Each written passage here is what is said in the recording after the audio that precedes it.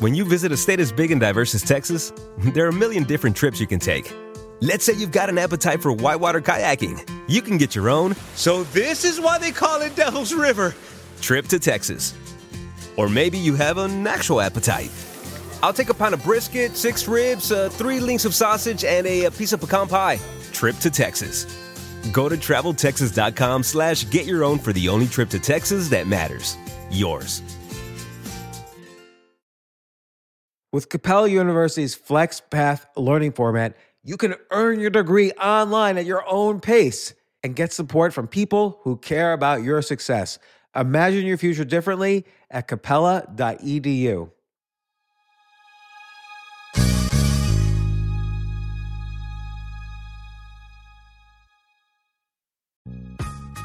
This isn't your average business podcast, and he's not your average host. This is the James Altucher Show on the Stansberry Radio Network.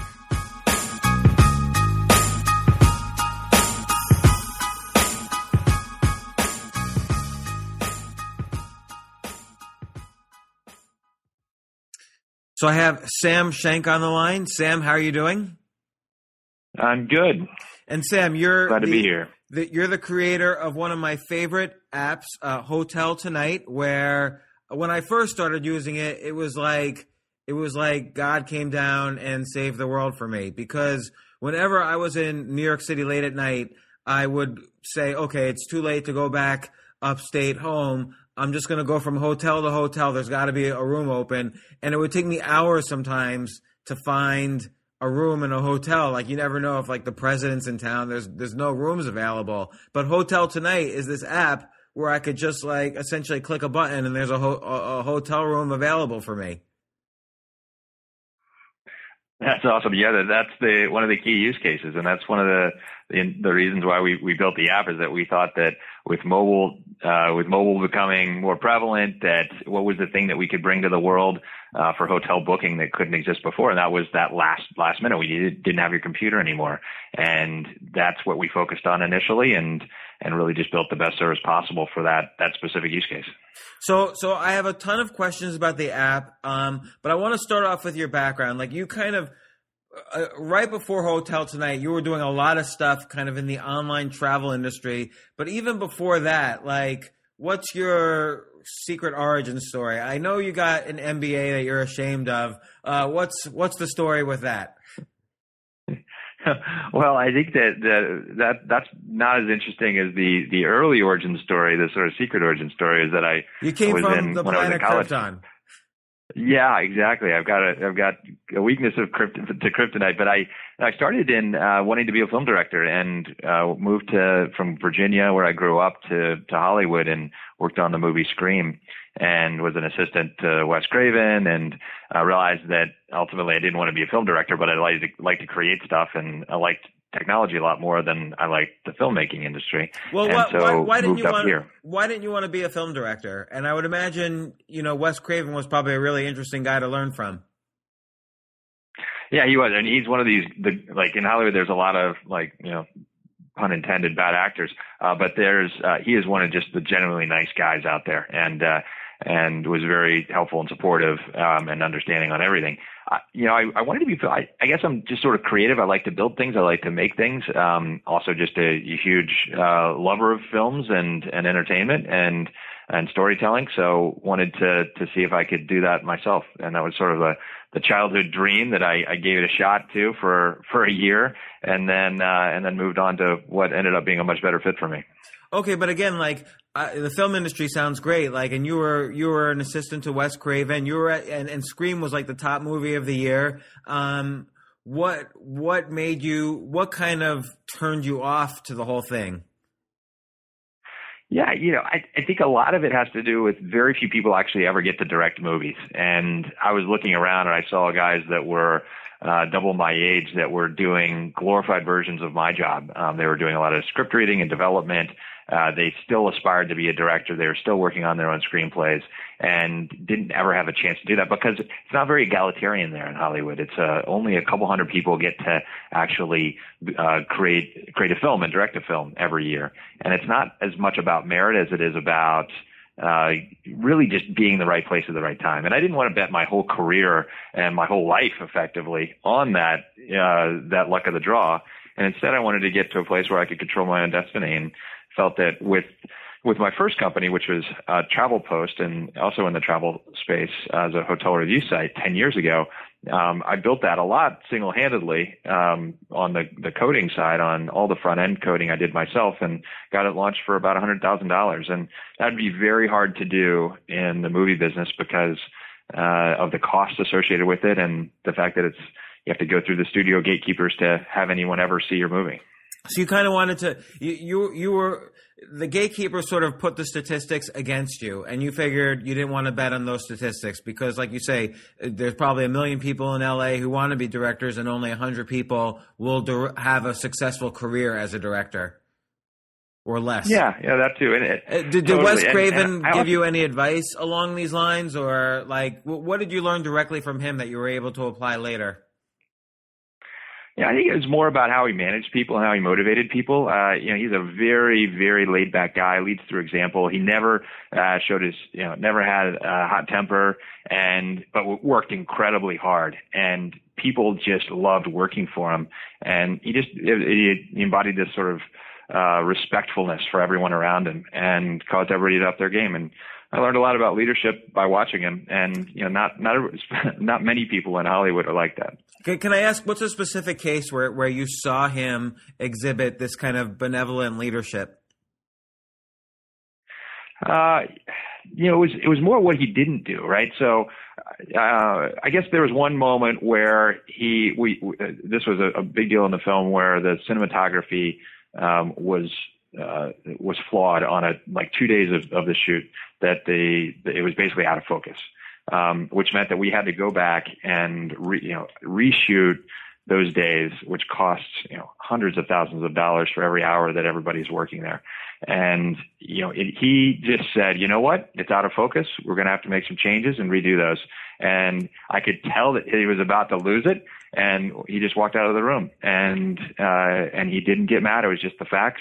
And, we ended up getting a new cinematographer, making changes, but, the movie went on, and he was able to keep his cool, which was incredibly hard given how angry I'm sure he must have been. Just a coincidence. At the time in the mid 90s, I was making, websites for entertainment companies, and, I didn't do the website for Scream, but I did the website for Scream 2. So no way. Just a little overlap, tiny overlap. Pretty small world. All right. Well done.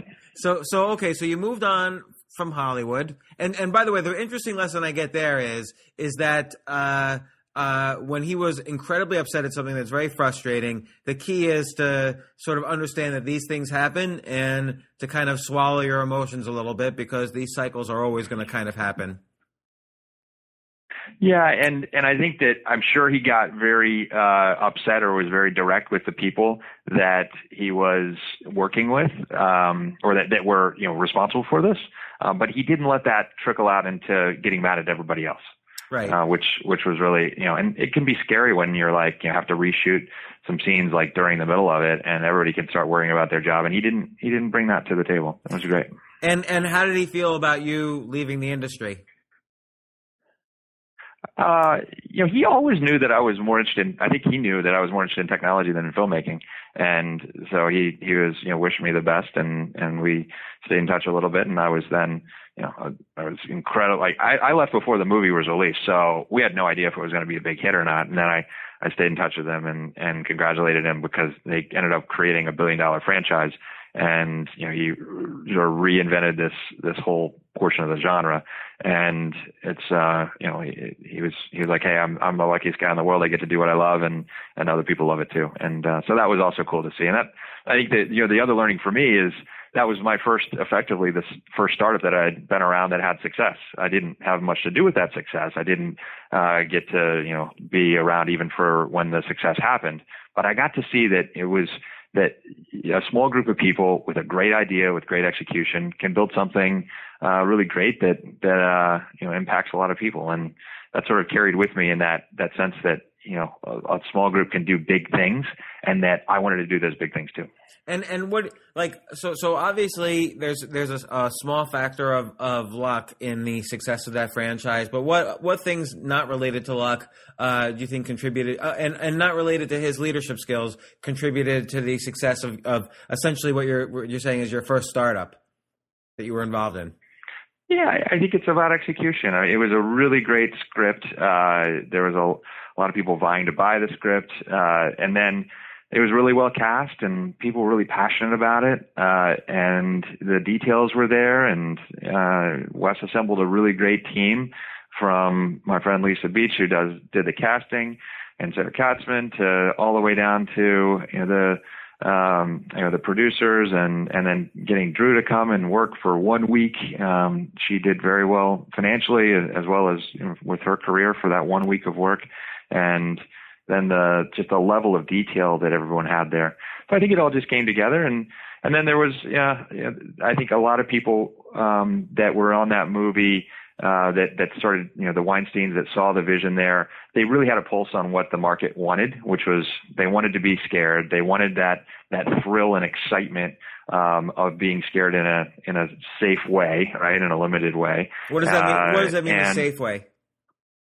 Well, I mean, in a movie theater, right? So they actually people don't want to be really scared. Right. They want to have these experiences, though, this endorphin rush of being thrilled and scared. It's like riding a roller coaster. But they wanted something fresh and new that was more relevant. And so I think that those guys had a really good sense of what the culture needed, which is a real skill. And the Weinsteins have been able to do that over and over and over. And then you went from there, and you spent some time, I guess, at Excite and at CNET, some of these kind of like, mid to late 90s companies that were big and then flamed out to some extent. CNET's still kicking around and doing really well. Excite certainly had its moment and then went away. But then I worked at a company called NextTag, which was maybe the second startup type company I worked for, which went on to be $1 billion comparison shopping engine that became very successful. But it was the sort of that portion of my career, that 10 years, was about, hey, I want to start a business. I want to start a business in technology. I'm not ready yet. I want to meet a lot of people. I want to learn a lot. I want a variety of experience. I did a lot of product work. I did a lot of business development and sales work. And really just getting every skill I could, talking to everybody I could, so that when I was ready to start my own thing, that I'd be well prepared. How did you know that you weren't ready yet? Because I get a lot of emails from people, for instance, they have an idea and they think they're just ready to go, and they don't realize that there are like lots of skills to succeed in a startup. It's not just the idea, and it's not even just the execution. Like, how did you know that you weren't ready yet? I think that I've thought about this a lot, and when people ask me this, I say that you're ready when it feels just uncomfortable enough that you can bear starting a company, because it's hard, it's intimidating, it's going to be a total grind, it's going to be brutal, it's the hardest thing you'll ever do. So you got to go in knowing that, and when you're ready for it, then go ahead and do it, because the best way to learn about starting a business is to start a business. You can read everything, you can prepare yourself. For me, I wasn't ready to commit. I wasn't ready to take that step until I was about 10 years ago when I did TravelPost. And then it was just barely sort of palatable, barely possible for me to do it. But I think that, especially if people are early in their career and they can get funding, or they're able financially to afford to start a company, there's not a lot of downside, especially in this part of the world. And you're going to learn a lot. You're going to learn probably more about yourself than about starting a business. But it's something that when you do it earlier in your career, you don't have a mortgage, you don't have a family, you don't have all these responsibilities that come with age. And there's frankly just not a lot of downside to it. And it does, if it's something you really want to do and you're ready to do it, I suggest people go for it. So talk about the first couple of businesses you started, because everything sort of kind of paved the way to HotelTonight, which is looking like it's going to be an incredibly successful business. I mean, it already is. Yeah, so the first company I started was called TravelPost, and it actually started when I was at business school, which was the key reason I went to business school was to use that as a platform for starting a company, which ended up being successful as the outcome of business school, and also learned a lot while I was there and met a lot of people that were very instrumental in my career, both personal and as well as professionally. But that business was originally a travel community sharing travel experiences, which ended up being a really lousy business. People were sharing travel experiences. There was just no money around that. The advertising, it was, the design of that business was to be advertising supported. You couldn't do like affiliate fees. Like if someone had a travel experience to this hotel in Italy, you couldn't do some sort of like affiliate deal with that hotel, or there just wasn't enough people clicking? We tried. The thing is, when people are coming in to look at other people's travel experiences, they're not necessarily in the travel booking mindset. So they'd say, oh yeah, I like Bob's, travel photos to Vienna, but I'm not interested in going to Vienna. And so the affiliate fees ended up being about $1 CPM. And we were making, in the low thousands of dollars a week, on that business, which wasn't ever going to get us to where we needed to go. So we ended up pivoting or broadening or refocusing whatever that business towards hotel reviews, and licensed some hotel reviews from a market research company, and focused on building a really great hotel database with really great photos and reviews from people like you. So they were filterable by the demographics of the people that had written the review. So you can see, I don't want to see reviews from everybody. I want to see reviews from people like me. And it was very successful from a price perspective, and much more successful from a revenue perspective. It was like 50 times more monetization, because when people were coming to the site, they said, hey, I want to look at the reviews for the Atlantis and Bermuda. And that meant that they were very likely to end up going and booking the Atlantis and Bermuda. And we would get those affiliate fees, as you mentioned. So it's all about affiliate fees were working. Were you selling advertising? Sorry to interrupt. I'm a habitual interrupter. No, go ahead. But were you selling advertising also? Like, let's say the Hotel Atlantis, were you advertising from scuba diving companies, or what else were you doing to monetize? Yeah, I mean, we were like 5 people, and I was doing sales as well. So we didn't have a direct sales team, and we weren't big enough to sell that. We didn't have enough inventory to sell those types of spots.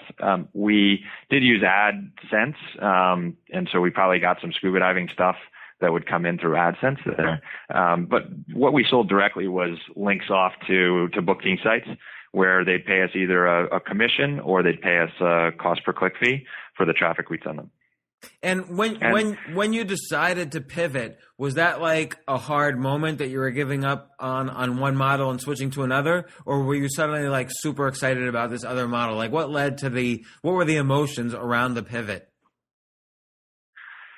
Yeah, I was excited about it because I saw that it was commercially going to be more viable, and then we also had a product hook and an angle that was different than TripAdvisor. So was excited about it from that standpoint. I also had difficulty abandoning the previous version, and in looking back on it, we probably should have just abandoned it completely, but instead we sort of interweaved that business in with HotelTonight, and it created just slowed us down. So if I could do it over, I probably would have just not held on, cut those emotional strings from the previous business and moved to the new one much more quickly.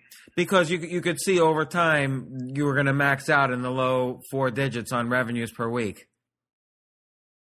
Yeah, that there was, and I felt sort of a guilt associated with, hey, people had come and trusted us with their travel experiences, and we need to continue to grow and maintain that business.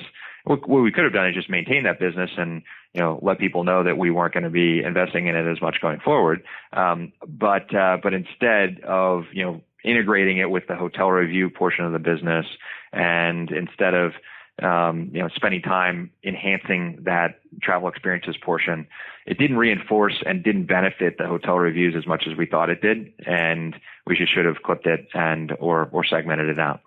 Okay, so then what happened next? So you ended up selling this business. Yeah, we got to profitability and about 1 million unique visitors, but it wasn't. We didn't have a lot of resources to invest in the business, and it was precarious profitability, to say the least. it was very SEO driven as a business, and things would happen where we'd get a lot of traffic, where then we'd get hit by an algorithm change, or we'd lose a lot of traffic, and they would come back. It was very businesses are stressful in general. Businesses that are SEO driven, where there's a black box that you don't really know what's going on, are very, very stressful.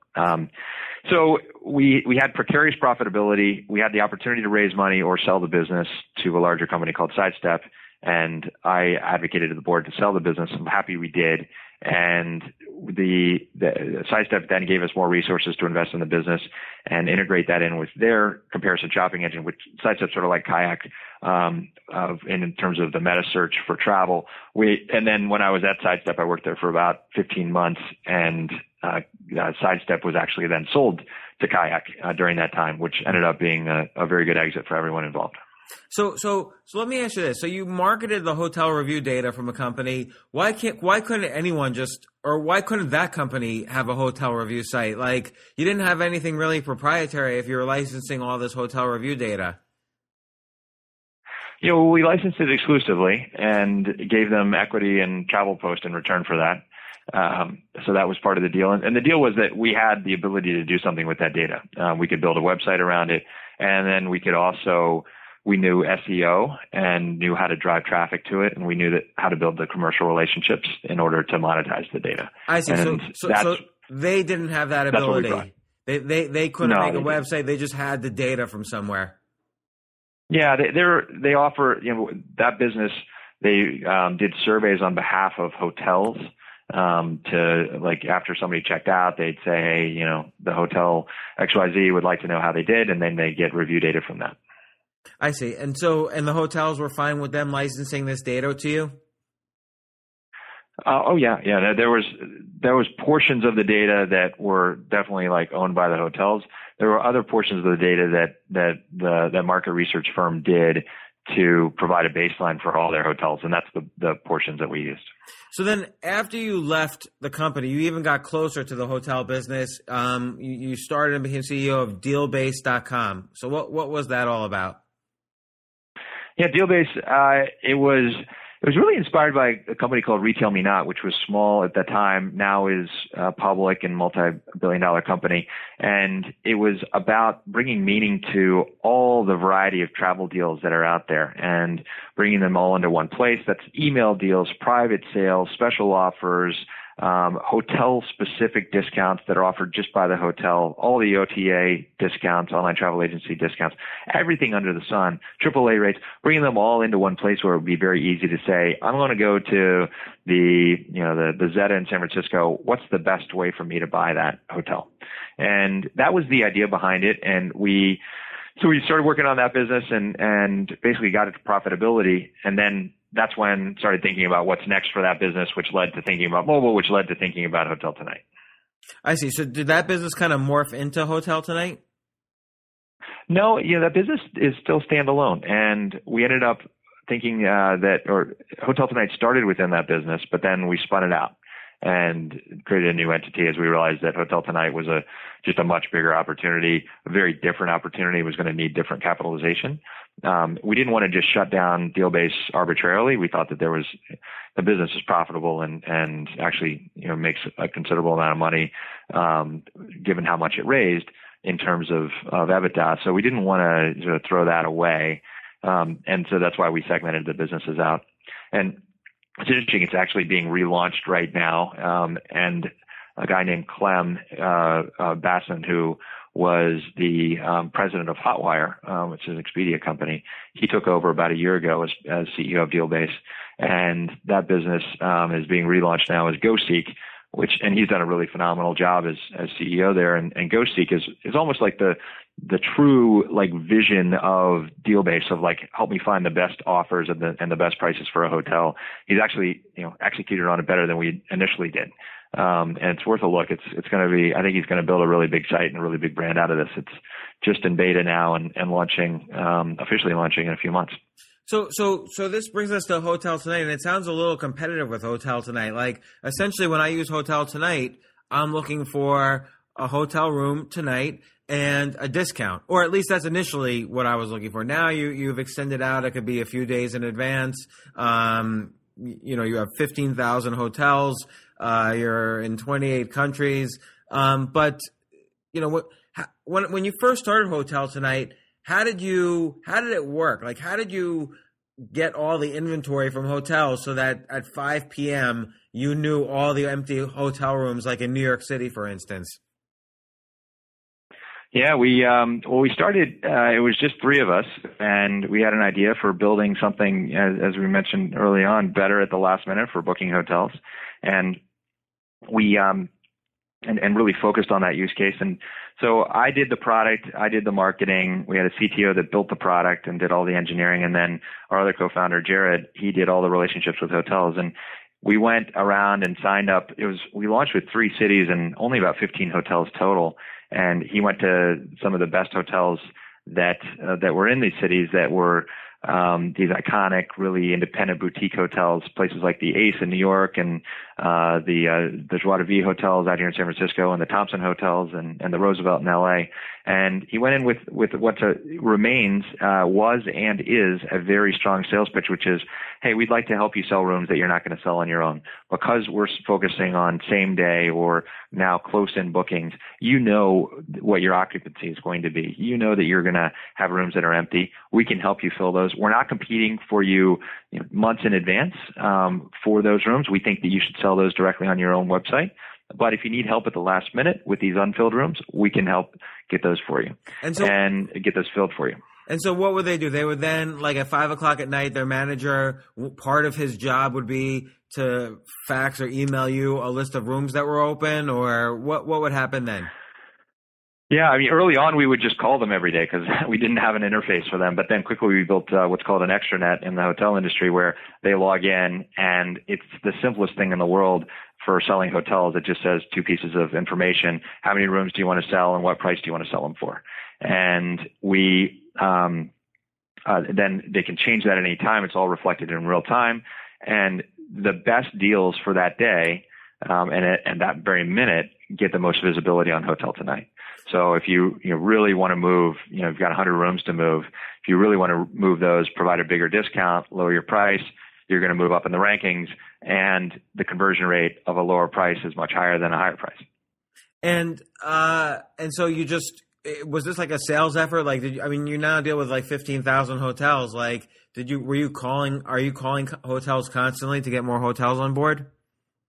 Yeah. We've got a really great and dedicated team here that, keeps relationships going with our existing hotel inventory as well as adds new hotels. And, we're always seeing great hotels come on the market. We're always going back to the hotels that we've wanted to work with for a long time and adding great new finds all the time. So we're constantly doing that. And that said, it's gotten a lot easier as we've gotten larger. Hotels now come to us, and we also work with some of the bigger chains now, like Starwood and Hilton. And then lastly, we work with groups of hotels. So, things like Kimpton or places, ownership groups, people that represent 100 different franchises will all work with us.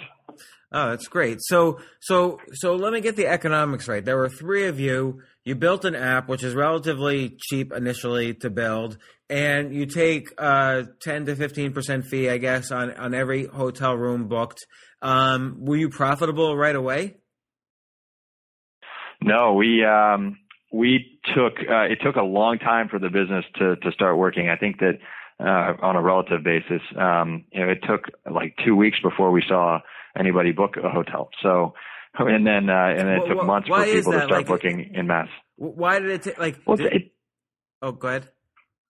Yeah, no, we wondered that too. And I think as we look back on it, it's an awareness, the distance between awareness and actual utilization in this business is not immediate, is on the order of weeks or months. So, I might hear about Hotel Tonight. I might check it out because it's a cool app. It's well designed, but I don't need a hotel right now. I don't need a hotel tonight. I'm going to need a hotel on Friday night, and I'm excited about booking on Friday night, but I'm not going to need one exactly right now.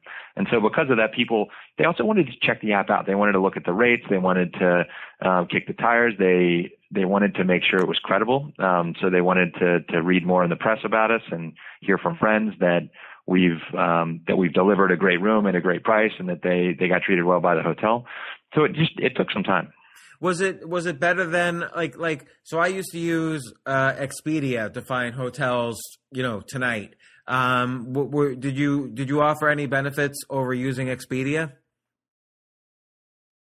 Yeah, so there was a lot of benefits over booking any other way. So it boils down to saving time and saving money. I think all consumer products need to deliver on one, ideally both. So for us on saving money, we did, and we maintain the lowest rates for our hotels. We guarantee it. For the hotels, the majority of hotels are providing discounts on HotelTonight. Those discounts are average 15% over what you'd pay on a large online travel agency. Oftentimes are much higher than that. And then on the time saving side, we have the fastest way to book a hotel. We've had that since we launched. It's 10 seconds. It's 3 taps and a swipe. You're out of the app and on with your night. And it's just incredibly, incredibly easy to book these rooms. And people like that. People like, the fact that we take all the pain out of choosing a hotel. We've done the work for them. We've looked at 400, 500 hotels in a city. We've determined which ones are the best in terms of service, quality, location, ratings. And then of those, which are offering the very best deals for that night, and that they can then, book in confidence. Well, what's like the worst moment you've had where like a customer just had a really bad experience at a hotel and it made you worried about the business? Was there ever a moment like that? Yeah, we've had a few moments like that, and we knew that we were going to have those moments. Though it's still like I get personally just like almost sick when a customer has a bad experience.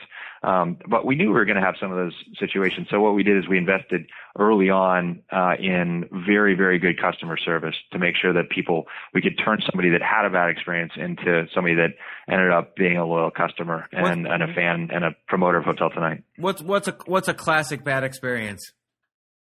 Every once in a while a hotel is oversold, and so somebody shows up at the hotel and then has to get a taxi to a different hotel. And when it's late and when you're expecting to stay at one hotel, it's no fun to have to stay in a different hotel. Yeah, that's awful. That's happened to me using Expedia, actually. So yeah, we track it with very closely with our hotel partners, and if it happens too much, then we'll or it happens repeatedly, we will stop working with that hotel. So let me ask you this: like right now, I live in New York. But right now, near Miami, and I'm using Airbnb, and I'm paying $250. I'm in a house with a pool right on the lake. I've got 2 bedrooms, 3 bathrooms. There's like 3 living rooms in this house. And again, I'm paying $250 a night. If I were to get a hotel in Miami, it would be like, $300, $400, $500 a night. What's happening in the industry now? Like is Airbnb going to dominate? Because I pretty much only use Airbnb. And on a follow-up question, can you do Airbnb tonight? So on the last part, there's nothing that would prevent us from doing that. We're accommodations. We're very focused on working with our hotel partners now, but that doesn't mean that that's where we're gated. But we're definitely focused on the more sort of traditional types of lodging. And that has to do with the logistics around the last minute booking, and that, when you show up at a hotel late at night, there's a front desk staff there. There's services to get you into your room really quickly. A lot of those logistics are far more difficult, when you're dealing with a homestay, to be able to make that transaction happen seamlessly. But unless you make a front end interface where people can say, okay, I'm here, I'm ready. If someone wants to book tonight, I'm available. So they can kind of sign up on a day by day basis. Yeah. And I think you'll see some of that happening. I think that there's still a fair amount of friction on it. And, if you look at the incidence rate of, where there's going to be an issue, I think it's going to be much higher even if you get those things in place. Because what if I, forget that I'm home and then end up, going out to to a bar and then somebody shows up and is ready to check in. I'm sure that those will be all sorted out. I think that they're not insurmountable, but I think they're issues in the short term. But hey, I think Airbnb is a wonderful business. I think Brian and I have, talk on a regular basis, and we see the world in a very similar way in terms of where it's headed, in terms of more human, more social, more authentic experiences. And we both are excited to be helping to shape that world and make hospitality truly hospitable again. And so it's exciting. And so we're much more cut from the same cloth than we are competitors. I think that what's happening with Airbnb and alternative lodging is great. And it's bringing more choice to the world. It's bringing more choice to travelers. There's times when where you're staying is great for people. There's other times when you need something that has the services of a hotel that's in that part of a city, especially when you're talking about business traveler, or if you're talking about leisure travel. And I'm taking my family to Chicago this weekend, and we're going to be staying near a wedding, and we want to be right on Michigan Avenue. And a homestay wouldn't have that same level of location, of proximity, and it wouldn't have the same level of services either. It wouldn't have the restaurant on site. It wouldn't have a gym. It wouldn't have a pool. And that's important for us for this trip. Not important for us for all trips, though. So another idea is, can you tie in HotelTonight to my calendar? So you see, for instance, I'm traveling to Chicago in a week, and you start kind of pinging me with reminders like, here's the types of rooms and places we could find for you when you get to Chicago. And by the way, here's a car service that could pick you up at the airport, and we have a deal with them. Like, I need car service tonight also, particularly when I land in new cities. I like those ideas a lot. Those are great ideas. You should come and do some product consulting for us. I'm happy to. The thing is, I don't really travel a lot, but when I travel, I really like everything super convenient, and I don't like to use cash or credit cards ever. I like it to all be app driven. So for instance, as soon as I get to the airport, I want somebody to meet me there, help me with my luggage, take me to a car, take me to the hotel. I don't want to pay any cash or anything. Like, it's all in the app, like all that I'm going to tip, all this, even tipping like the bellman at the hotel. I want it all taken care of. And I want to have it tied into my calendar, so I don't even have to think of it on the day of. Yeah, I like that vision. And yeah, we'll, let's stay in touch on that, because it's definitely the vision of this. Like, on one end, it's about, making travel more human, it's making travel more authentic. On the other end, it's making travel more seamless.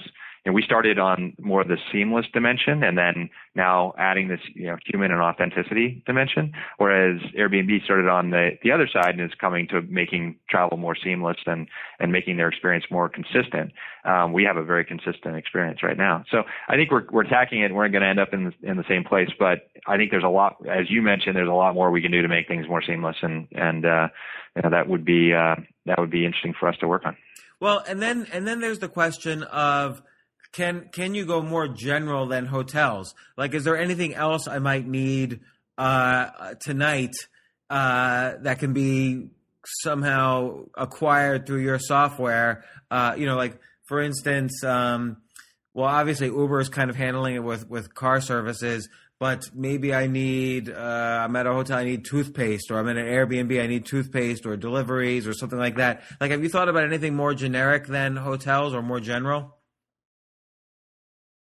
We see just a lot more focus, or a lot more opportunity just in the hospitality and the lodging space, and that's where we're focused right now. But that doesn't mean that there's things around that could be useful for maximizing your enjoyment of your stay. So certainly something we're looking at. Like what if I need a meal tonight? Like, I'm at my home, I'm not even at a hotel. I just need like a hot meal in the next 20 minutes, and I hit a button on HotelTonight, and 20 minutes later, a hot vegetarian meal is delivered to me.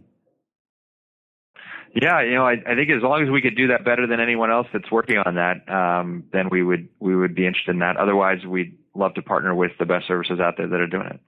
Yeah, I guess there's Spoon Rocket in San Francisco. There's a few companies, like food truck companies in San Francisco, but I don't really know anywhere else where there's this going on. That's basically my questions on HotelTonight. What's next for HotelTonight? What are you planning next? Yeah, we've got a lot of things in the works. One of the big initiative for us towards the end of this year was moving from tonight only to 7 days up to 7 days in advance.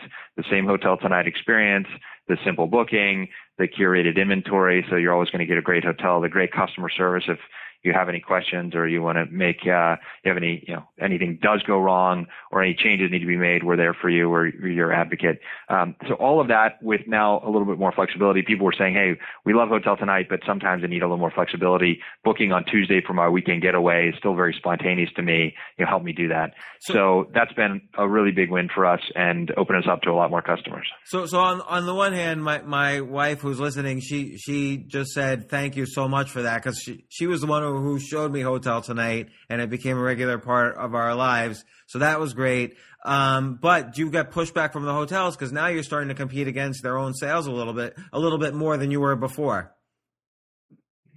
Yeah, I don't, we worked really closely with we have a hotel advisory board on this change. And the bottom line is that within a week, they start knowing what their occupancy is.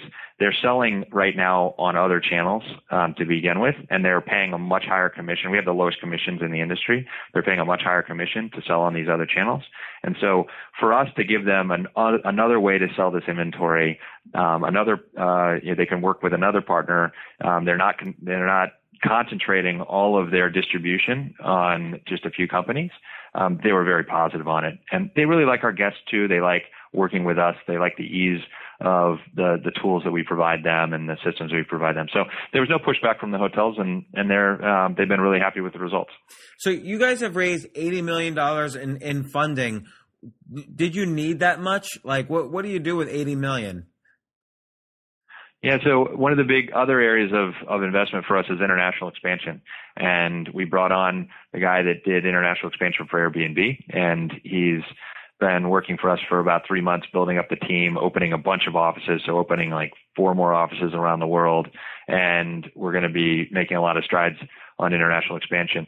The expansion in travel and the travel category in general does take a fairly large investment, because you're talking about putting these systems in place and then generating awareness for something people don't use every day. So there's a time period of awareness building before the pattern of use starts kicking in, and that's what we're seeing in other areas. But that's why we raised that money, so that we could invest in that growth. So another thing I'm always intrigued by, obviously you're building a great company. It's successful. You've raised a lot of money. If someone, let's say an Airbnb, comes to you and says, hey, Sam, here's $400 million. Can we buy you? Would you feel tempted to take it and just be like, rich beyond your wildest dreams? Or do you want to pursue this to the end? We've got big goals for HotelTonight, and it's just a wonderful platform where we've got a great team. We've got lots of resources, wonderful investors. I've got, great co-founders, and we've got a really strong vision for where we want to take it. And if, the other way I look at that is that if this all ended right now, what would I want to do personally? And what I'd want to do personally is get back to right where I am right now, with a product, with a team, with customer traction in a wonderful category that we're shaking things up on. And so it'd be sort of a disappointment to sell the business right now. And so we're just, I don't really think about that too much. I just think about, how do we execute? How do we grow a great business? How do we build a great culture and a great team? And how do we really just deliver on a great customer experience so that people are getting the best possible hotel at the best possible rate? All right. Well, Sam, thanks again so much for agreeing to come on the show, and I really appreciate it. I'm a big fan of the app and continue to use it. I'm also a fan of Airbnb, as you could tell, so I can't wait until you have Airbnb tonight. But I'll wait for it. All right. Well, thank you, and happy holidays. Yeah, you too. Thanks a lot, Sam. Bye. Thanks. Bye. For more from James, check out the James Altucher Show on the Stansberry Radio Network at stansberryradio.com and get yourself on the free insiders list today.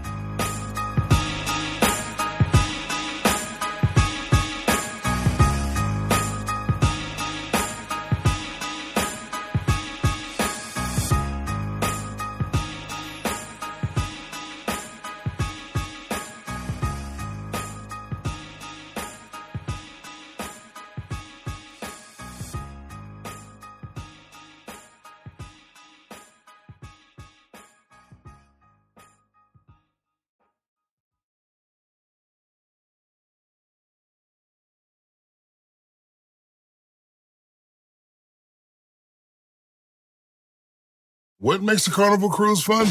That's up to you. Maybe it's a ride on boat, or a roller coaster at sea, or a deep tissue massage at the spa, Creole-inspired cuisine at Emerald's Bistro to laid-back bites at Guy's Burger Joint, excursions that take you from jungle adventures to beach stays at Mahogany Bay, and sunsets from the top deck. Long story short, no one does fun like Carnival. Carnival, choose fun. Ships Registry, Bahamas, Panama.